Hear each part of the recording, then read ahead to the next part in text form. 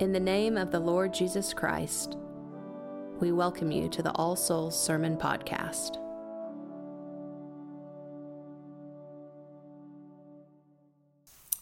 Now, when Jesus was born in Bethlehem of Judea in the days of Herod the king, behold, there came wise men from the east to worship him. In the name of the Father, and of the Son, and of the Holy Ghost. Amen.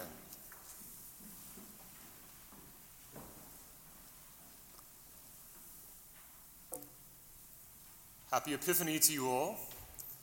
Epiphany is one of the oldest and most important feasts of the Church. The Book of Common Prayer classes it as one of the 7 principal feasts, ranking it alongside Christmas and Easter and the Ascension and Pentecost and Trinity Sunday and All Saints' Day. The feast of the Epiphany was originally associated with the baptism of Christ, and it remains the primary focus in the Christian East to this day. We will celebrate the baptism of Christ tomorrow, but since the 4th century, the central theme of the Epiphany for Western Christians has been the manifestation of Christ to the Gentiles in the persons of the Magi, the mysterious wise men from the East who come to worship the newborn Jesus. Who were these wise men? The word Matthew uses for them is magi. This term, magi, originally referred specifically to the priests of ancient Media and Persia. And later the term took on a more general connotation, owing to the Magi's association with astrology, esoteric knowledge, the interpretation of dreams, and soothsaying.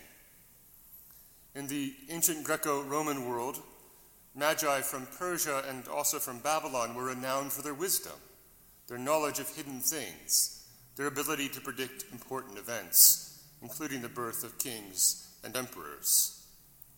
So, to the first readers of Matthew's Gospel, the role of the Magi would have been a familiar one. They are, as one commentary puts it, the mysterious wise foreigners who, having mastered secret lore, are able to recognize who it is that will be king. In the Gospel, the Magi are significantly the first Gentiles to worship Christ. And the importance of this fact is seen especially in the Church's understanding of their coming as the fulfillment of Old Testament prophecies.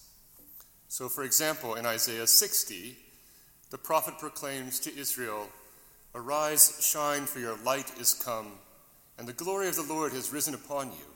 Nations shall come to your light, and kings to the brightness of your rising. The wealth of nations shall come to you. They shall bring gold and frankincense, and shall proclaim the praise of the Lord." And in Psalm 72, in a passage which has, more than anything, contributed to the Magi being imagined as kings, the psalmist declares of the ideal king of Israel that the kings of Tarshish and the isles shall give presents. The kings of Arabia and Saba shall bring gifts. All kings shall fall down before him. All nations shall do him service. So in the adoration of the Magi, the first of the Gentiles fall down before the newborn king. In them, the nations pay homage to the Lord of all. And Christians have long imagined the wise men as coming from different nations and ethnicities. An old Western tradition, for example, names them as kings from Arabia, or sometimes Ethiopia, Persia, and India.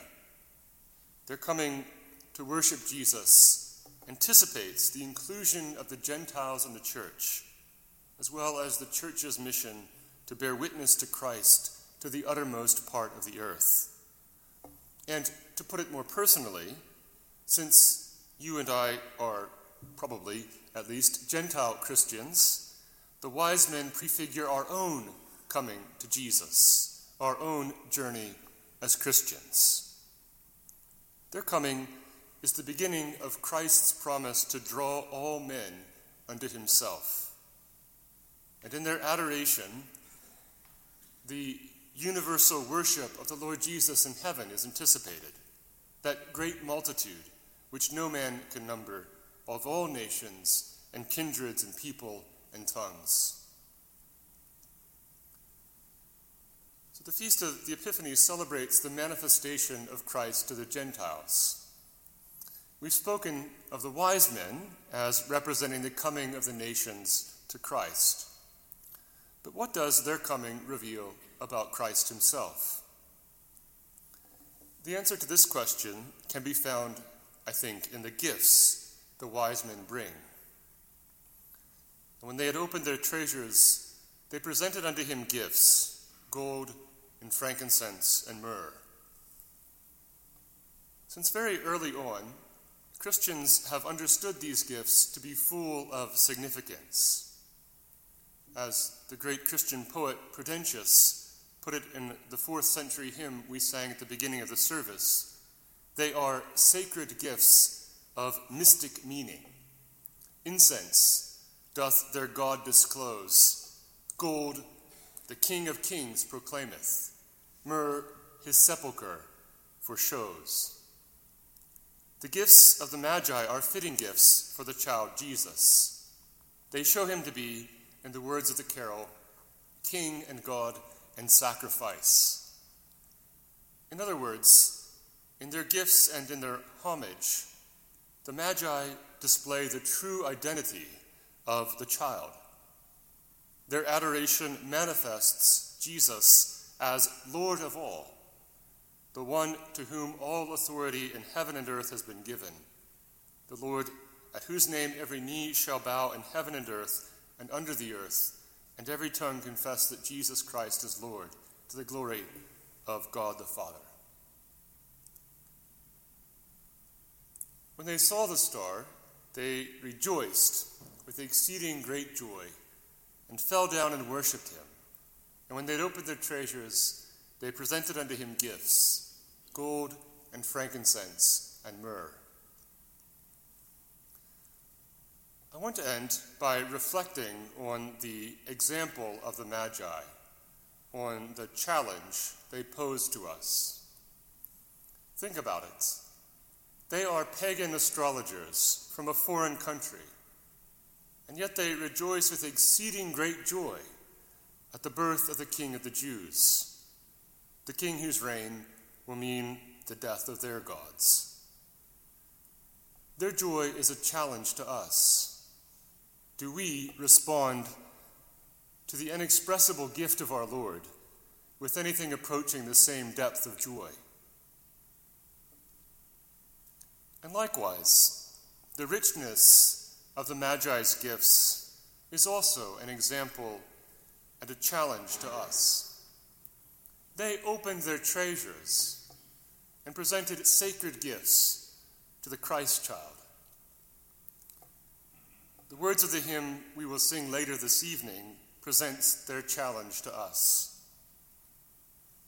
As they offered gifts most rare at that manger rude and bare, so may we, with holy joy, pure and free from sin's alloy, all our costliest treasures bring, Christ, to thee, our heavenly King. All our costliest treasures bring. This is the challenge of the wise men to us. Do I open my treasures and offer costly gifts to Christ my King? Do I give my very best to God? Does my service to Christ really cost me anything? What am I willing to sacrifice for the Lord Jesus? Is he really the Lord of all my life?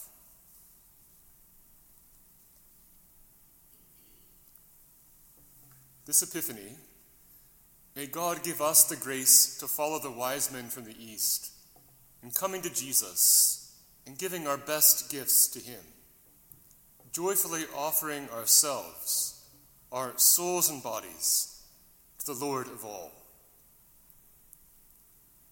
In the name of the Father, and of the Son, and of the Holy Ghost. Amen.